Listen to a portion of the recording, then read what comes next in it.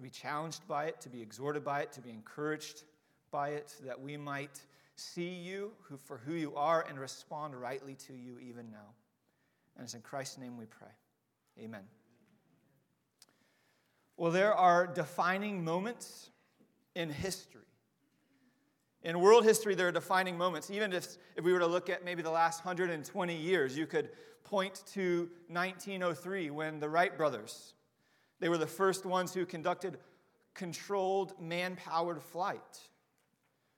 Or even getting even closer, perhaps some of you even remember this, 1963, the assassination of John F. Kennedy. Or 1968, the assassination of Martin Luther King. Or, I sure hope he's in here, at least the second person, Al Gore and Butch Corson inventing the internet. Or perhaps September 11th. I know I remember coming down the elevator, walking out into the lobby of my dorm. And normally a place that's filled with talking and bustling around, I come out and I walk out and I see people gathered around the big screen TV in the lobby of my dorm. And you could hear a pin drop. Stone cold silence as college students are watching the news, hearing about planes flying into buildings. You perhaps can even think right now of the very place you were when you first heard about that. But then there's also things in your personal history that you remember, significant times and where you were. Like for me, the first time I almost got a hole-in-one on a par 3 course. Or I was in world geography class, and a voice came over the intercom saying, "Can you please send Josh to the office with his bags packed?" And I knew something was wrong. And I get the news that my grandfather had died. Or the first time I got in a fender bender when I was learning to drive. Or being at Kirby Woods Baptist Church when I made a profession in Christ to deny myself and follow him no matter where he would take me. Or the May 28th, 2005, when I saw my bride walk down the aisle. Or the birth of my children. Or the first time I met my 2 adopted children. There are defining moments in every single one of our lives that we remember for years to come.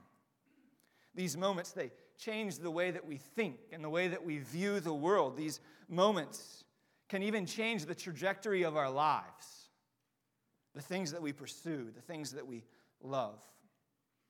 And so today we're going to see a defining moment in the lives of the disciples. So with that in mind, let's read Acts chapter 1, verses 1 through 11.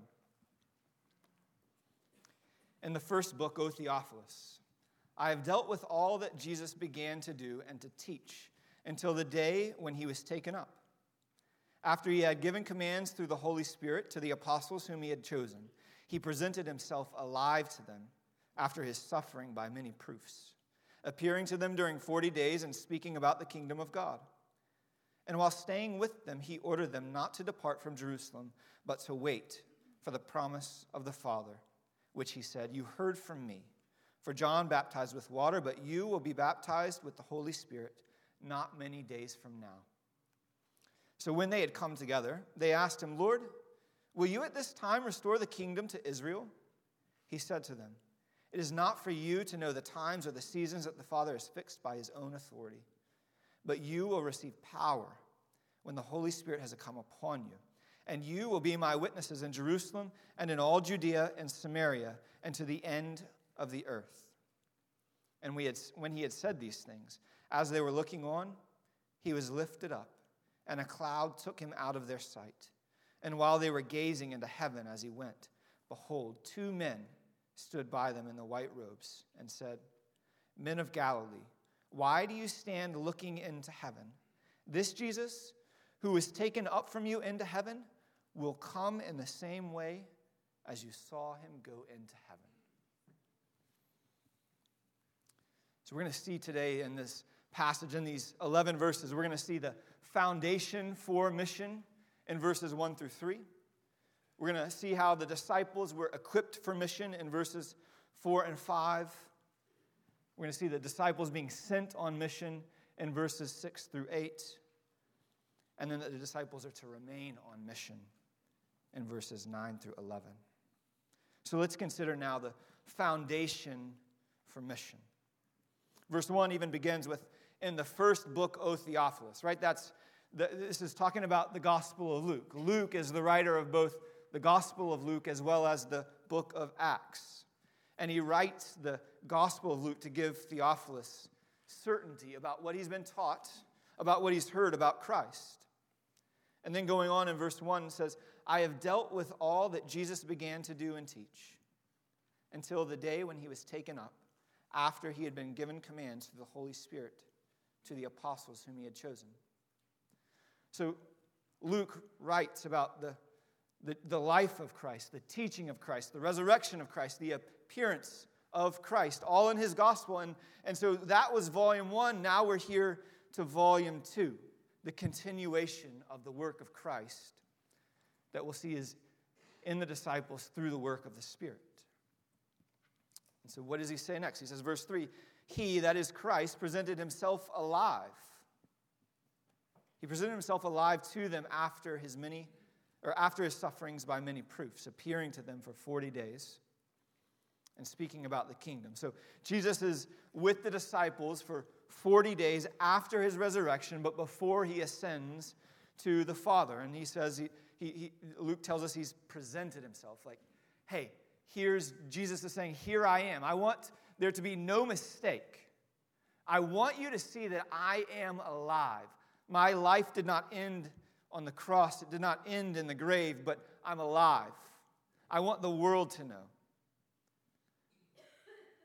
And in 1 Corinthians 15, verses 5 through 8, Paul even tells us how Christ appeared many times, proving himself, showing that he was alive. It says, he appeared to Cephas, that is Peter, then to the 12. Then he appeared to more than 500 brothers at one time, most of whom are still alive, though some have fallen asleep. Then he appeared to James, then to all the apostles. Last of all, as to one untimely born, he appeared to me also. So Christ was deliberate. It was intentional that after his resurrection, before ascending to be with the Father, he presented himself over and over and over. He wanted to make sure everyone knew, I am alive. The grave has not held me. And so the resurrection is essential for our faith. It's only because of the resurrection that we actually have a mission that you and I are tasked with, that the disciples are tasked with. And Paul, going on later in 1 Corinthians 15, even says that if Christ has not been raised, then our preaching is in vain. What we're doing this very moment is in vain, and your faith is in vain if Christ has not been raised. So the resurrection, it's essential to our faith. It's essential to everything that we do in life, which is why in the new members interviews, if you've ever been through one of those, one of the questions that's asked of you is, if you had 2 minutes to share the gospel with somebody, what would you tell them? Right? And I don't actually start my watch and time people and I don't cut them off at 2 minutes. But I'm attentively listening. The elders are listening. What are they going to share? What do they think are the essentials to the faith? And I'm listening for 4 main things. One is, who is God? What do they understand about him? Do they know that he is the eternal, never created, holy, perfect, righteous God who is also loving? And in his love, he created man. So I'm listening, who is God? And now, who is man? That is, that he was created, man was created by God in the image of God. Created to be in relationship with God. But yet we sought our own way. You and I still continue to this day to pursue our own ways. Sinning against God, deserving eternal separation from him. But God, being rich in mercy, sent Christ, the perfect, holy Son of God, to live a perfect life, to die on the cross. And pretty much, every interview I'm going through, I'm hearing these things. I'm hearing that, and I'm tracking with them. Yes, good, awesome, you got that. Very nice. So you've told me about God, you've told me about man, you've told me about Christ. And then sometimes they move on to, then I would ask somebody, do you want to follow Christ? So God, man, Christ response, right? And all of that is right, all of that is good. But there's something missing. I wonder if you've even picked up on it already. Christ did die. But he doesn't remain dead. He has been raised from the grave. So we don't worship a dead Savior. We worship the risen one, the one who has given his life for us, but yet the grave could not hold him. And he conquered sin and death through his resurrection. And so the resurrection is essential for our faith. The resurrection is essential for our mission, sharing Christ with the world. So the foundation of our mission is the resurrection. And now let's see in verses 4 through 5 that the disciples are equipped for mission. In verse 4, and while staying with them, he ordered them not to depart from Jerusalem, but to wait for the promise of the Father, which he said, you heard from me, for John baptized with water, but you will be baptized with the Holy Spirit, not many days from now. So God's not done. Christ is not done with the disciples, right? The mission of Christ here on earth was to continue on even though Christ would leave the earth. Even though he would be ascending to the Father, the mission doesn't end because Christ has ascended. Christ is saying, disciples, my mission will be continued. It's going to go on. He's going to equip them for the work that's ahead of them. The disciples were to wait there in Jerusalem until they received this promise of the Father. You can even read more about that if you want to from Joel chapter 2, where the Spirit is promised to be poured out on the people of God. Or even the promises of Christ from Luke 24:49. So God has promised, the Father has promised, I will equip you, I will give you the Holy Spirit. He's going to give us himself. And so the disciples, they were to wait for this. But while they're waiting, what are they doing? Right? While they're to be in Jerusalem waiting for the Spirit, what are they doing? I think Luke 24, verses 50 to 53 are especially helpful, as well as Acts chapter 1, 13 and 14. So listen now to Luke 24. And he led them out as far, that is Christ, and Christ led them out as far as Bethany, and lifting up his hands, he blessed them. While he blessed them, he parted from them and was carried up into heaven. And they worshiped him and returned to Jerusalem with great joy and were continually in the temple blessing God. So what do they do in Luke? Well, Christ ascended, and then they are in Jerusalem continually in the temple blessing God, worshiping God. And then Acts chapter 1, 13 and 14, it tells us that the disciples were meeting in the upper room. And what were they doing? They were devoting themselves to prayer. And so while they're waiting for the Holy Spirit, what is it they do? They're gathering with God's people to worship God, and they're devoting themselves to prayer. John Piper, I think, is especially helpful when he says, now all the prayer and great joy and blessing of God is evidence of God's power. These are things that do not happen without the work of God's power.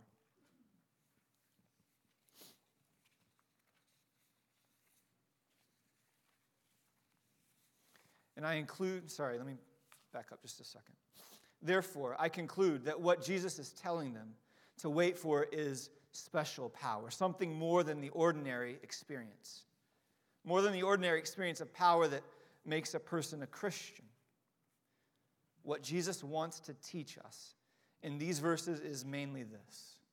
Special power is essential for an expanding witness to Christ.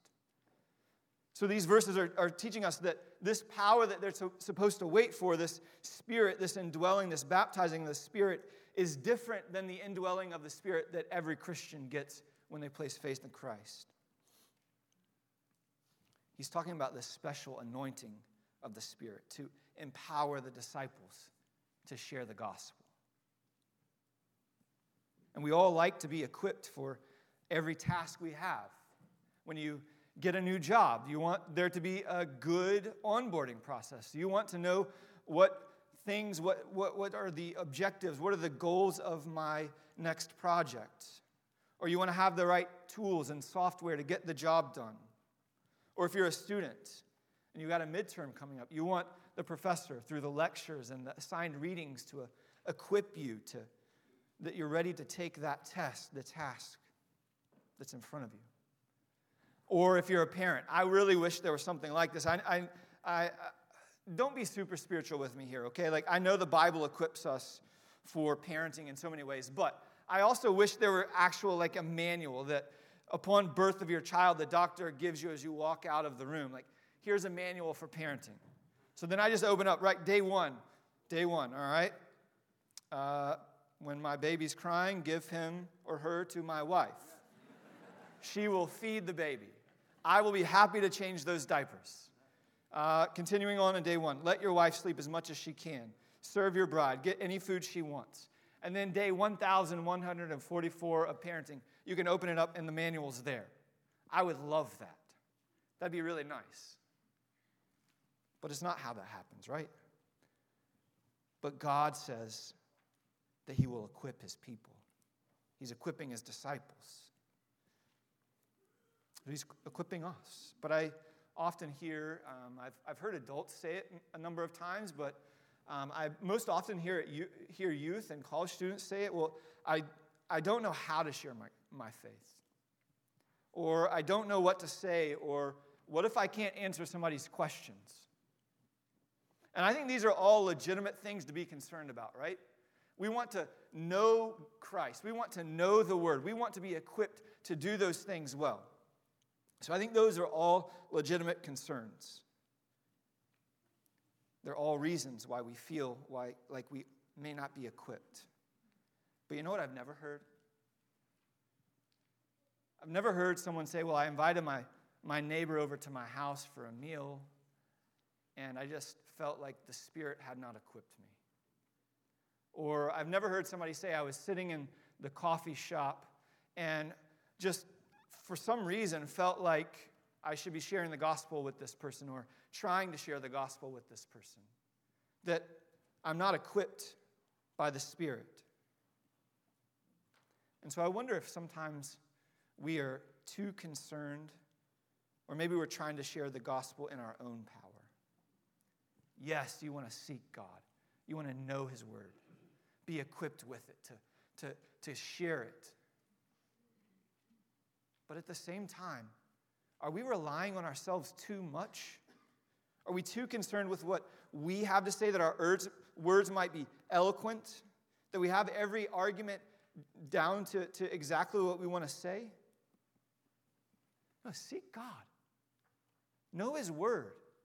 Ask God to give you the opportunities to share Christ, and trust and ask, in fact, ask the Spirit to be with you. That morning, ask God to give you an opportunity at work to share the gospel. Ask him to give his Spirit to you in abundance, that when you share it, that somebody would hear the word and that their lives would be changed. And so are we actively pursuing Christ? Are we desiring the Spirit?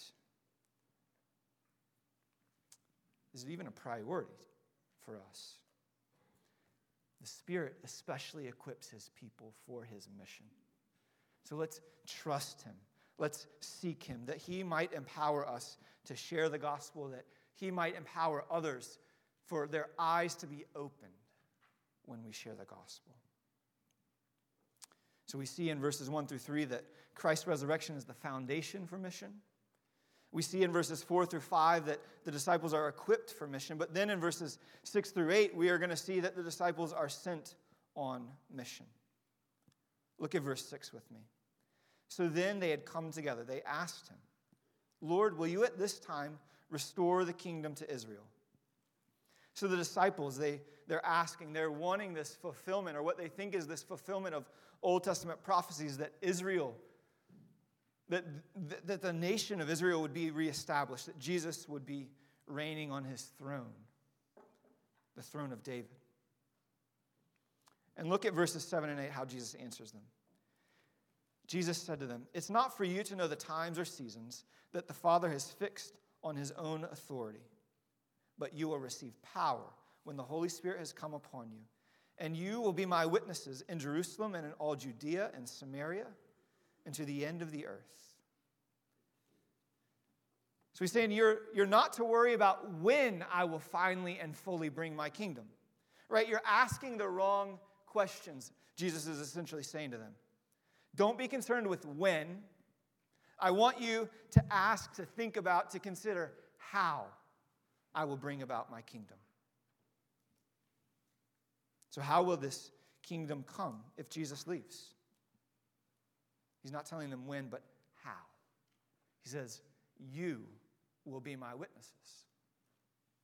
So God is bringing his kingdom, accomplishing his mission, not through Christ remaining here, which you know he's ascended. He's accomplishing his mission through his peoples, those who are witnessing about him. So how does Christ do it? It's through the disciples proclaiming Christ in the power of the Spirit. And that's what we see even in this verse 8. It's kind of like this mini table of contents for the whole book of Acts. Chapters 1 through 7, we see the gospel going out throughout Jerusalem. And then chapters 8 through 12, we see the gospel going to Judea and Samaria. And then chapters 13 through 28, the gospel going to the ends of the earth. Which is why you and I are even here this morning. The disciples telling people about Jesus and the power of the Spirit, proclaiming him everywhere they went. So, Christian, this is the mission that you and I are given today, too. We are called as disciples of Christ to be witnessing, to be testifying about the work of Christ. The disciples were looking for a political kingdom. That's what we see even in that word restore in verse 7. They're wanting to be brought back to this national prominence. Jesus is telling them, that's not how my kingdom works. That's not the intent of raising Israel up then.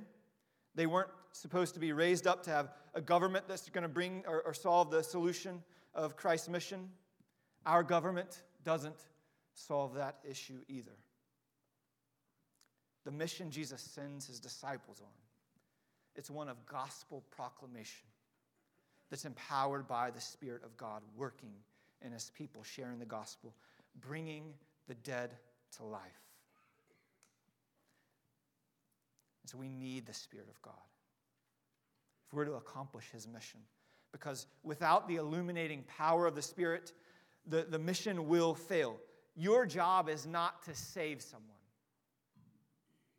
Let me say it again. Your job on this mission is not to save anyone. Your job on this mission, it's not to bring dead people to life. Your job on this mission is to make Christ known. Your job is to be faithful in declaring Christ, presenting him in his perfections, in his death, and in his resurrection, that then we trust also this same illuminating power that saved us will also bring the dead to life. So the Spirit must work mightily in us. We must declare the glories of Christ and his forgiveness, calling people to repent and turn from sin. And that as we tell people about Christ, that the Spirit would work in us and help us to rejoice in and tell others about the shackles of sin that we've been removed from, and that they too can have this promise of life and freedom from sin. And so notice where the disciples don't have to share the gospel. Right? I feel like sometimes maybe we live life perhaps maybe like the game of Monopoly, where you're wanting that get-out-of-jail-free card, right? Where sometimes maybe as a Christian, you may not think this, but maybe you operate like, I'm looking for that get-out-of-mission-free card. Right? Let's look and see where the disciples don't have to declare the gospel. Verse 8. You will be my witnesses in Jerusalem and in all Judea and Samaria and to the end of the earth.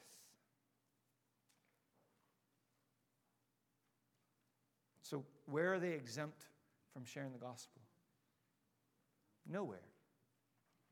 They are to go about their daily life, everywhere they go, with the hope of the gospel, sharing Christ. Well, you might be thinking, well, what about Peter, right? He was the apostle to the Jews. And what about Paul? He was the apostle to the Gentiles. Well, I think, in fact, they actually were talking about Christ everywhere they went, but maybe their primary calling was to one or the other. You may have a primary calling to your family, or in your workplace, or in your school, or in your neighborhood, but we ought to be walking daily with Christ, walking in the Spirit, and be ready to share the hope of the gospel that we have. And so every city that Paul went, right, actually, he would go where? To the synagogue first, talking about Christ. So even though he's primarily the apostle to the Gentiles, he was first going to the synagogue to share the gospel with the Jews. And so we are sent on mission. We are to make disciples in all places. And I wish that the news would even help us out with this, but they won't, right? So much of what you hear about is things going on in schools, the school system, where it seems like the school system is turning its back on Christ. And in fact, I think it's done it a long time ago.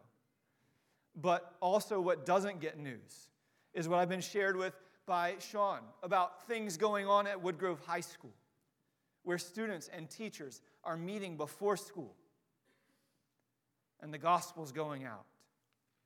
Or students who gather with groups in FCA throughout our county. Even at Blue Ridge Middle School this past week, 22 students and teachers gathered.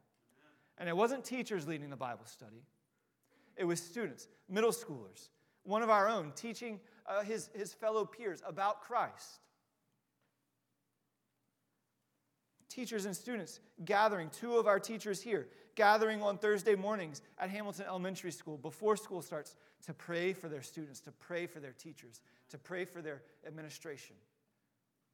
This is our mission. You stay-at-home moms in your homes, with the other moms on your street or the people that you see in the grocery store. Or if you're at work, being on mission at work. Yes, working as unto the Lord diligently and doing everything that you can with excellence, but also sharing, opening your mouth about Christ. Or for those of you who are retired, that's not when you get your get out of mission free card. In fact, maybe God has freed you from the workplace that you might then continue sharing the gospel faithfully in your neighborhoods, maybe even more than you previously had, maybe even going on more mission trips than you previously had time to do. Every single moment of our life is meant to make much of Jesus. So while most of us in this room have placed faith in Christ and been given this mission, how many of us remain on this mission? How many of us are on the fishing boat, fishing for men, making disciples as we are headed towards the golden shores of salvation? But then I also wonder, how many of us are simply on a cruise ship, happy and distracted by the pleasures of life, while we're headed for those same golden shores, but forgetting to fish for men all along the way? So let's look at verses 9 through 11, where the disciples are told to remain on mission.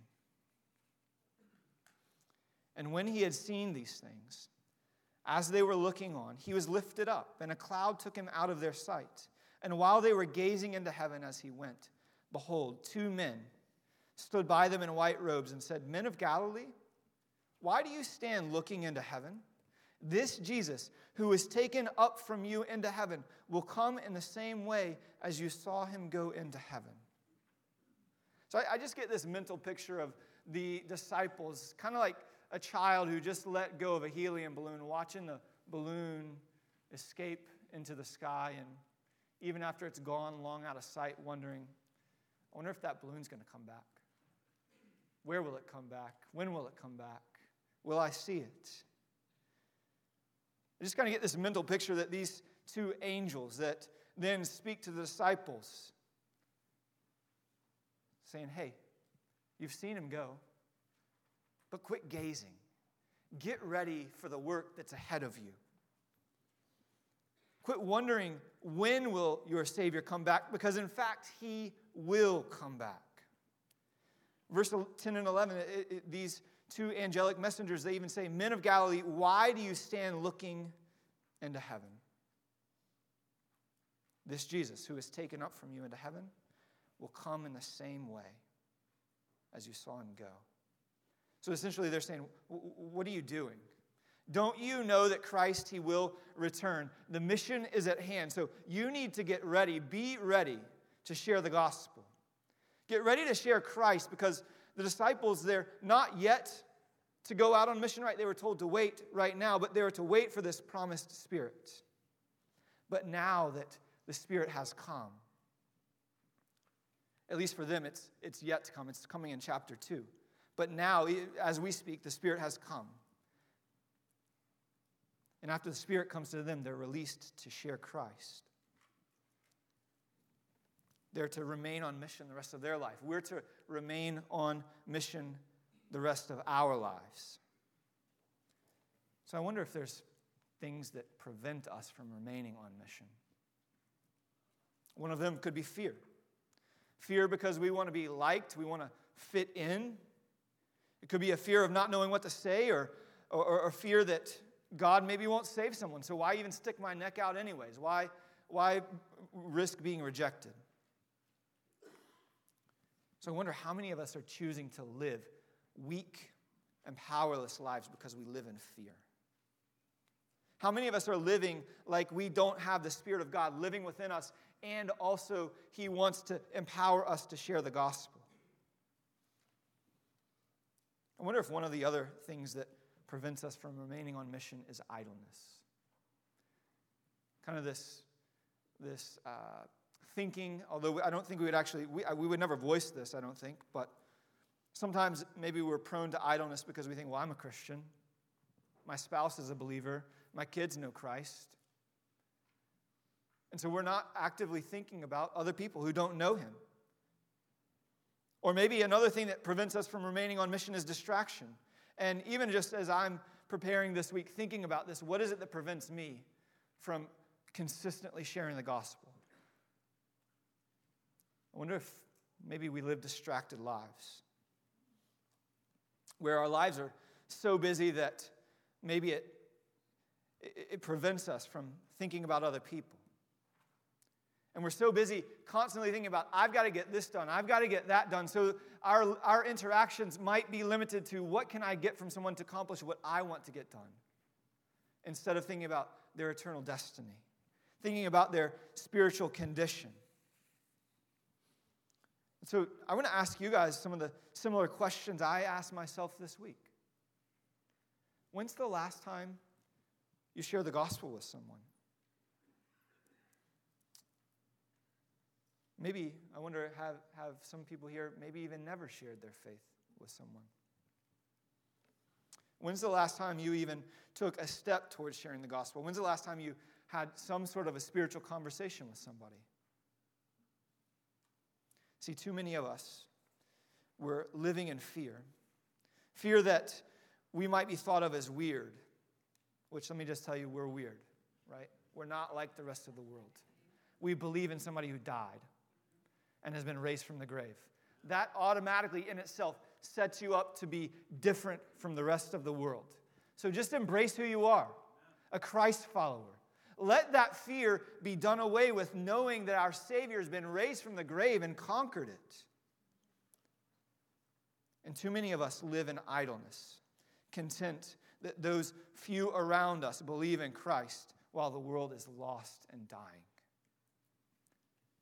And too many of us live busy, distracting lives to even consider the spiritual state of those around us. And so, church, the resurrection is our foundation for mission. The Father has equipped us for mission with the Holy Spirit, and we're sent out on mission. And so let's remain on mission. Let's continue proclaiming the good news of Christ until he returns. Let's go to him now in prayer. Father, we thank you for Christ. We thank you for this task that often we are not quite as excited. We are not, maybe, if I'm just being really honest, maybe we're not excited about sharing Christ with the world for different reasons. Because we're afraid of being made fun of, the consequences of our talking about Jesus. Maybe we're distracted. Maybe we're idle in our love for Christ. Would you work in us a greater affection for you? Because I trust that as we delight in Christ more and more each day, we will be more prone to talking about him than our favorite football teams. We'll be more ready to talk about Christ than the good thing that just happened yesterday. And so would you work that in us, Hamilton Baptist Church, that we would be quick to speak of Jesus, our wonderful, slain, and risen Savior. And it's in his name we pray. Amen. Let's stand as we join in